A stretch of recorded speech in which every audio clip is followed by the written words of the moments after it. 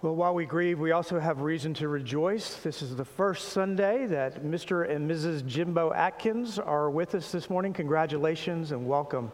We're excited to have you here. And then we also have an engagement, I believe, that happened over this weekend, too, in the Ingram family. So please make sure you say congratulations to each of these families when you have an opportunity. I find it amazing that when we just sang the hymns that we did, the contrast of let all mortal flesh keep silent. You get to that third verse, which talks about Isaiah chapter 6, which precedes what we're going to talk about this morning, where Isaiah has a vision of God, and it causes him to fall to his knees because he's unworthy. And then the next hymn we sing is Hark the Herald Angels Sing, where the angels invite us to come and worship the newborn King. Because of what Christ is getting ready to do in the world, we can approach this God once again and be reconciled to him. It's a beautiful picture. Let's not lose sight of it this season. Let's pray. God, we pray that you would work in us through your word. Lord, you tell us that your word does not return void. It is live and it is living. And that is because, Lord, it describes and proclaims who you are. It was written by your Holy Spirit. It is imparted to us by the Holy Spirit. And we pray, Lord, that the Spirit would work in us now so that we might know more about Jesus, and we might love him more and adore you more. We pray this all in the finished work of Christ. Amen. Well, last week we completed the Abraham narrative in Genesis, and that sparked a conversation in our staff meeting regarding Abraham's lived out faith over what Paul said regarding him in Romans chapter 4, verses 19 through 22. Paul writes these words. He said, he, meaning Abraham here, Abraham did not weaken in faith when he considered his own body, which was as good as dead since he was about 100 years old, or when he considered the barrenness of Sarah's womb. No unbelief made him waver concerning the promise of God. But he grew strong in his faith and he gave glory to God, fully convinced that God was able to do what he had promised. With all the foibles in Abraham's life, Brian asked a question of how we should consider Abraham's faith as, quote, not wavering according to that passage. And it was a great question. As Paul wrote, Abraham's faith grew, which implies that Abraham got better at being faithful over time. It was never a perfect faith, but it was a constant faith. And we arrived at the conclusion that our belief in the promises of God will never be perfect. There is only one person who has ever lived on the earth that has demonstrated perfect faith in those promises, and that's who we're going to talk about today. And over the month of December, I'd like to explore a little more about Jesus' relationship to Genesis and specifically the promise that was made to Abraham. It is Advent season, so of course we'd want to talk about the incarnation of our Lord Jesus. In our Advent reading last Sunday, we read this passage from Isaiah. This is one of the more famous prophecies concerning the coming of Jesus. And I chose it in preparation for our sermon today. I just read from Romans how Paul described Abraham's faith in the promise to generate an heir even in his old age. We should keep in mind that Isaac was not virgin born like Jesus was. Just going through with the act of producing a child at such an advanced age would be a demonstration of faith. And this morning, we're going to examine this passage in Isaiah that was also looking forward to a future child, another son that would change history and could complete what Abraham could not in faith. So in order for us to truly grasp the meaning of this prophecy of Isaiah chapter 9, verses 1 through 7, we need to get a little background as to what's going on when the Lord spoke through the prophet. So I need to provide just a little historical background here before we get into the meaning of the text. We'll discover here that there are 3 babies involved, 3 sons to be exact. Those that will become signs confirming what Yahweh is doing with his people. And as we get into the text, we're going to see 3 pronouncements or 3 prophecies. A word concerning a coming judgment, a description of the current behavior among Abraham's descendants at the time, and a word regarding a coming hope. I think we'll find that the circumstances will be remarkably similar to our own day. And my desire is that it would produce as much hope in us as it did in Isaiah's time. So let me set the historical scene of Isaiah chapter 8 and 9. God has been faithful to Abraham in using his descendants to produce a people that would represent him upon the earth. If we were to read the first chapter of Matthew's gospel, we would see the lineage from Abraham to King David. And David's rule represents the pinnacle of the nation of Israel, God's chosen people. But sadly, under the rule of David's grandson, Rehoboam, the nation splits into two, north and south. The northern portion is still called Israel, and it includes the areas of the tribes of Zebulun and Naphtali, two of Jacob's sons. It's also referred to as Samaria. The southern kingdom is called Judah, after Jacob's son, who was granted the divine promise originally given to Abraham. So at this point in history, after David and Solomon, we have two kingdoms that claim to be God's people. The northern kingdom becomes completely wicked, abandoning much of their faith in Yahweh, though there were still a few that remained faithful within its borders. Much of that was due to the fact that their kings were all bad men who were intent on power and serving gods of other nations. None of the kings of northern Israel had any direct tie to King David. The kingdom of Judah goes through periods of belief and unbelief, usually coinciding with whether or not the current king was leading the nation to be faithful to God. So a huge problem for the Jews were leadership issues. Poor leadership affected their everyday spiritual lives. Sound familiar? So at the beginning of chapter 7, it's around the year 730 BC. The current king of Judah is a descendant of David, and his name is Ahaz.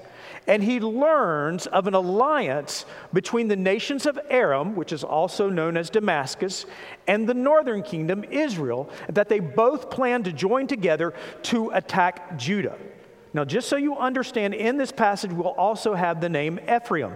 Ephraim was the son of Joseph, another of Jacob's descendants in Genesis. It's one of the largest tribes of the original family, and sometimes called the northern kingdom by its name of Ephraim, as well as Israel, which is another reason why we need to study Genesis to know where all these names and these people come from.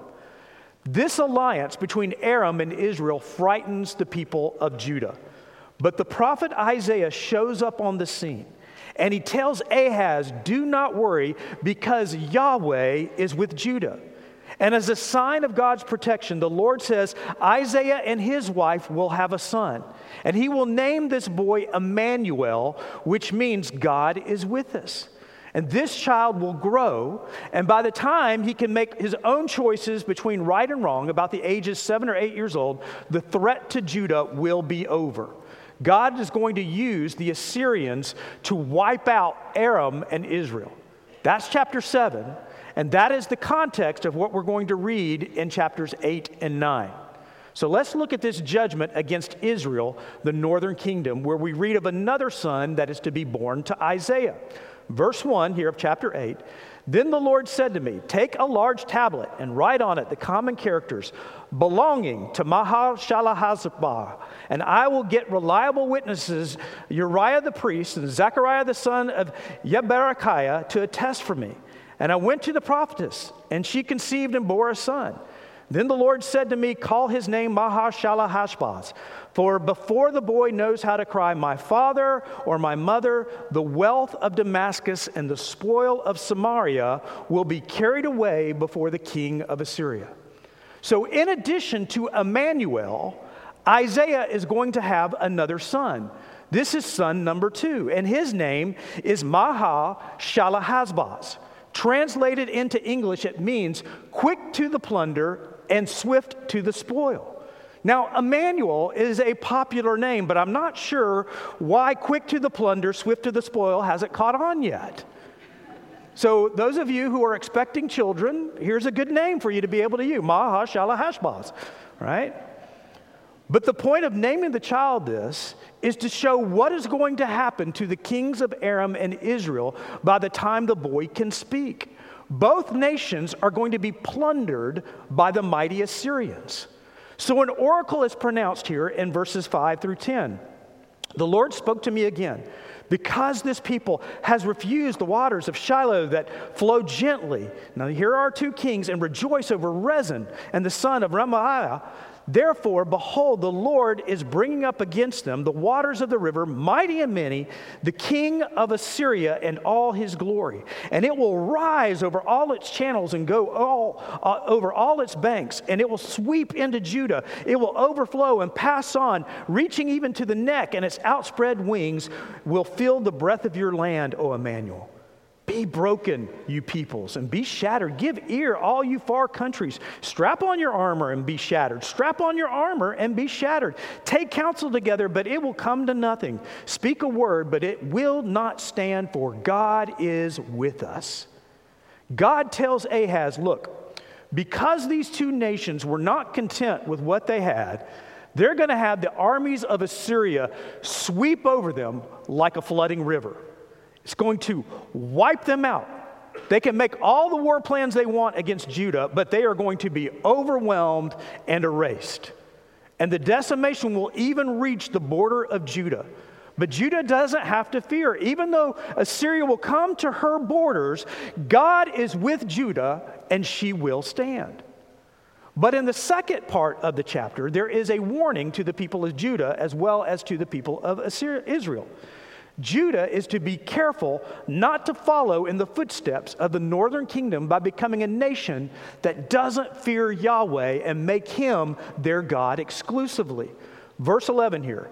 For the Lord spoke thus to me with his strong hand upon me and warned me not to walk in the way of this people, saying, do not call conspiracy all that the people calls conspiracy, and do not fear what they fear, nor be in dread. But the Lord of hosts, him you shall honor as holy. Let him be your fear. Let him be your dread.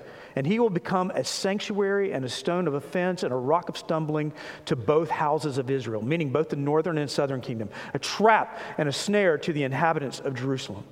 And many shall stumble on it, and they'll fall and be broken, and they shall be snared and taken. This is so like mankind. We want it both ways, don't we? We want God's blessing, but we also want to serve our own little idols, those material things that become a snare to us. We want our nice decorated houses, our decorated careers, our financial portfolios, the nice car, our kids to be well off, even our safety and security to be the top nation in the world. And we will sacrifice our integrity in order to possess these things. We worship the created things rather than the Creator. We want these things more than God and don't trust Him to provide what we need. The same was true of Israel and Judah.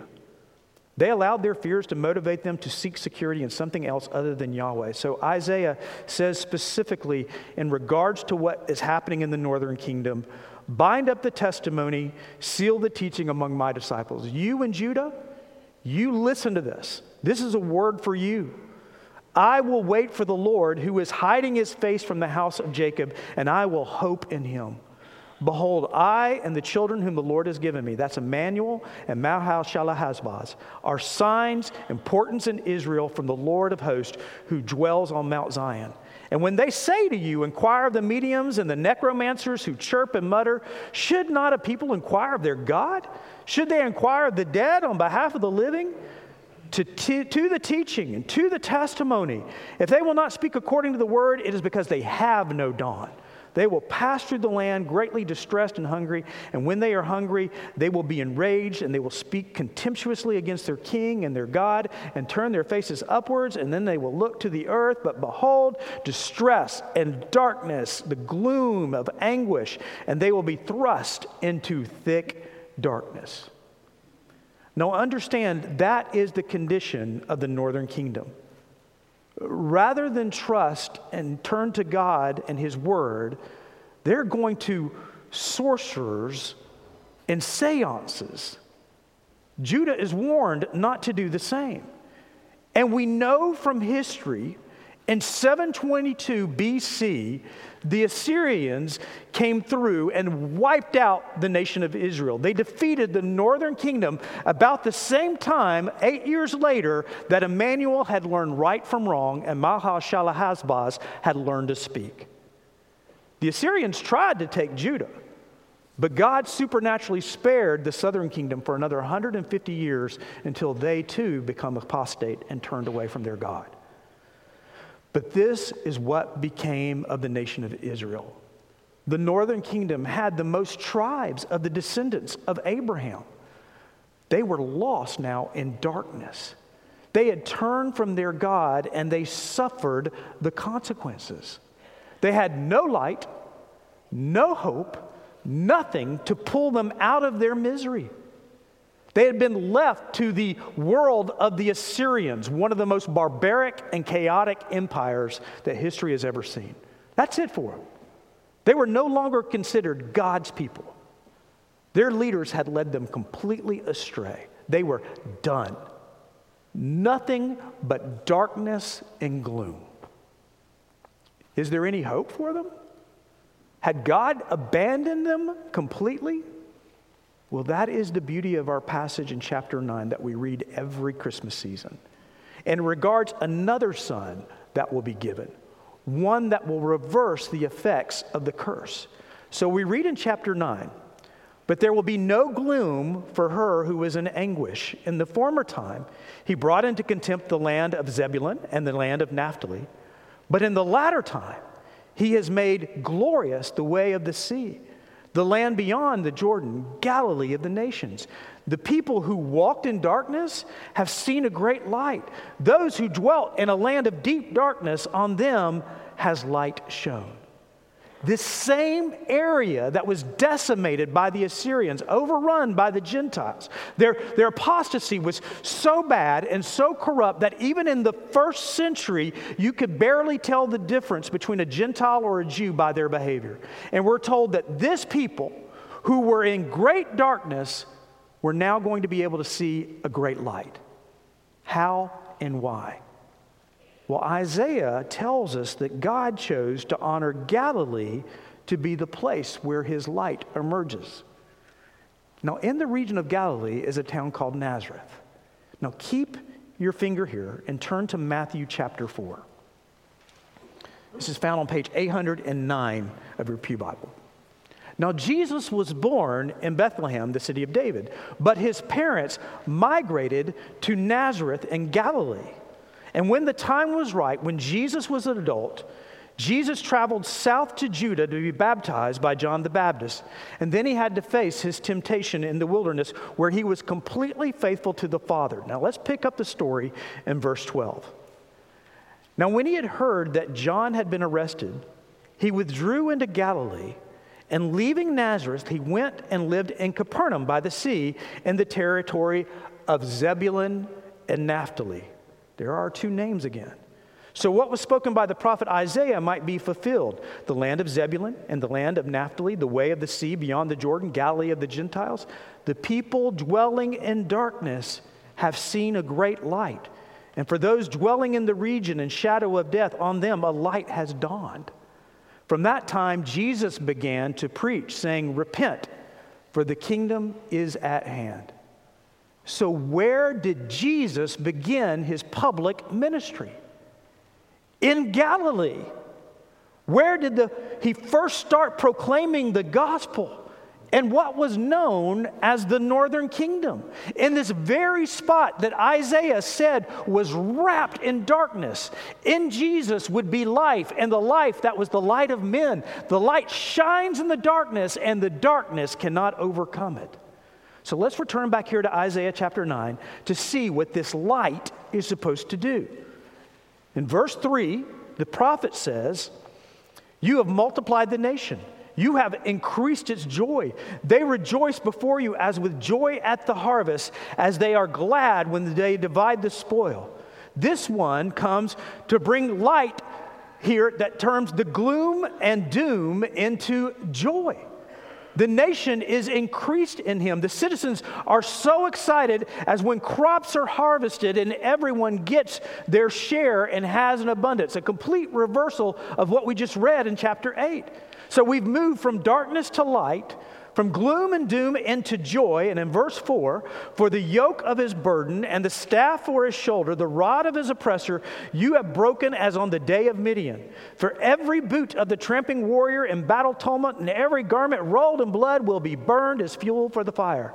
From being dominated by the enemy and being in captivity to total victory over him.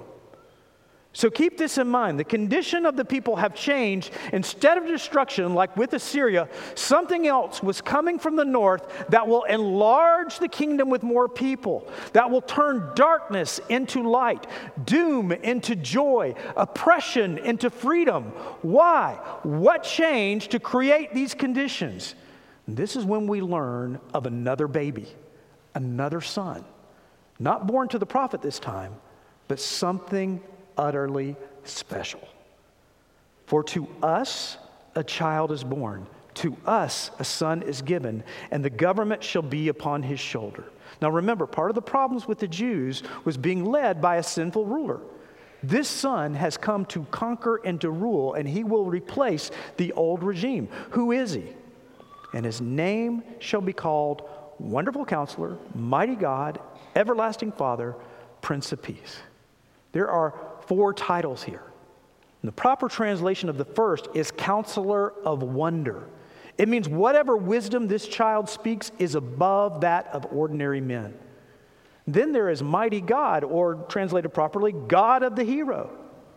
One wonders what Isaiah is that he's endorsing some kind of blasphemy by calling this child God. And the third title means Eternal Father, which refers to his rule for all time and his benevolence. And the Prince of Peace. This royal child to come will bring peace wherever and whenever he comes. So what will he do? Verse 7. Of the increase of his government and of peace, there will be no end on the throne of David and over his kingdom, to establish it and uphold it with justice and with righteousness from this time forth and forevermore. Get this. This son will have rule over everything. There will be nothing that he will not rule over. His kingdom has no end as far as his jurisdiction. And he will assume David's throne. He will be the one to fulfill the prophecy given to David in 2 Samuel chapter 7, that his descendant would reign over the world forever. And look how he will do it. Unlike the barbarity of the Assyrians, he will rule in justice and in righteousness.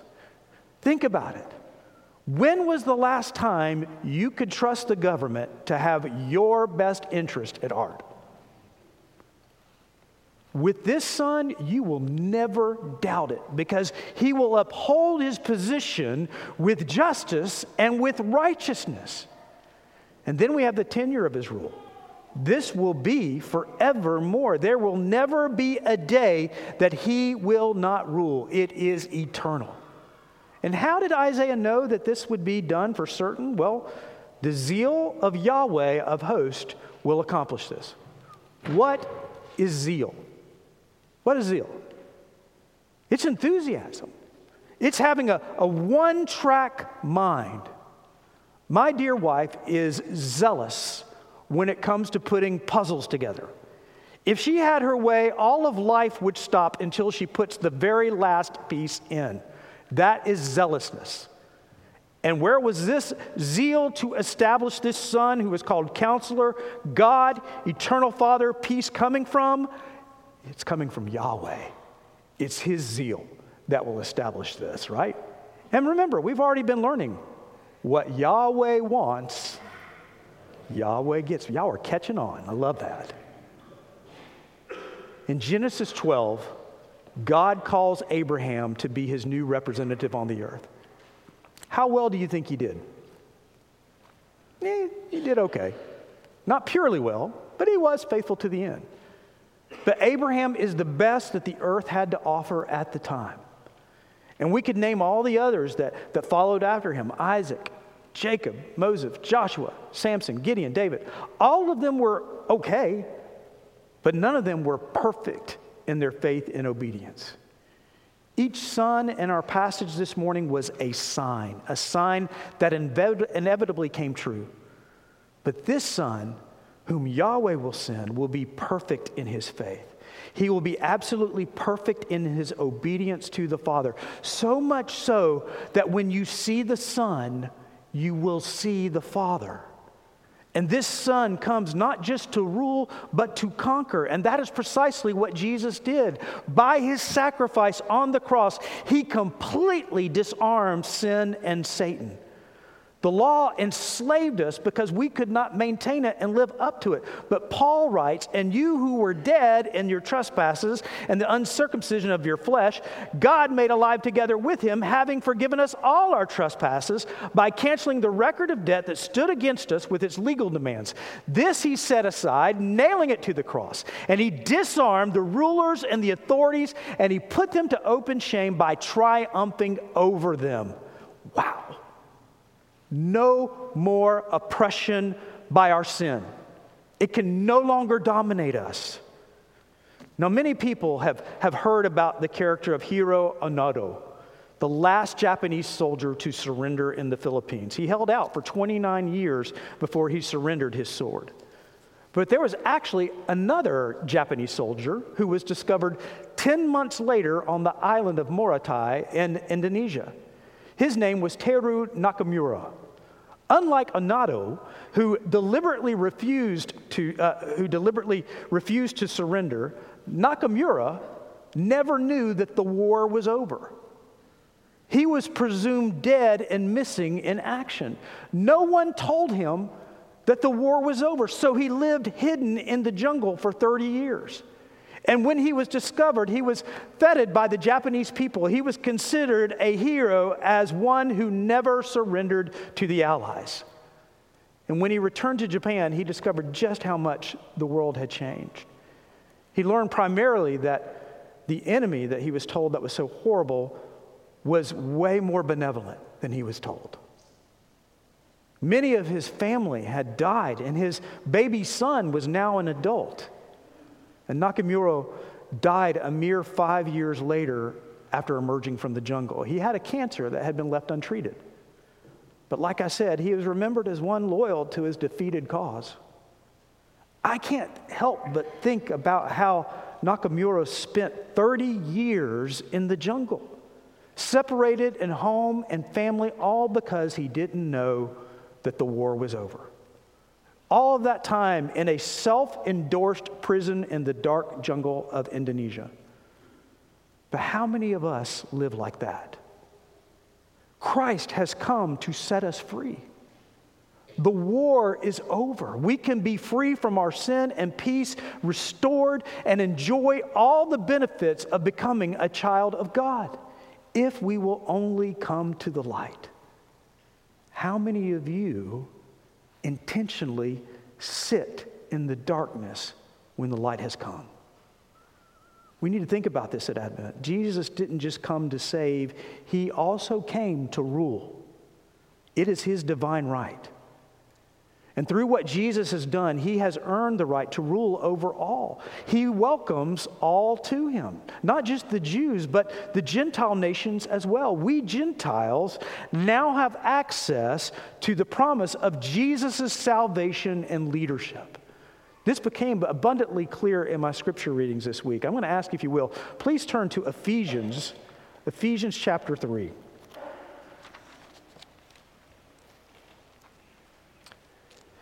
And as you're doing so, I just want to remind you that whenever Paul uses the word mystery, he is never using it as though this mystery still exists. He always uses it in the context of what was once unknown has now been revealed. We now know what the mystery was. We understand it.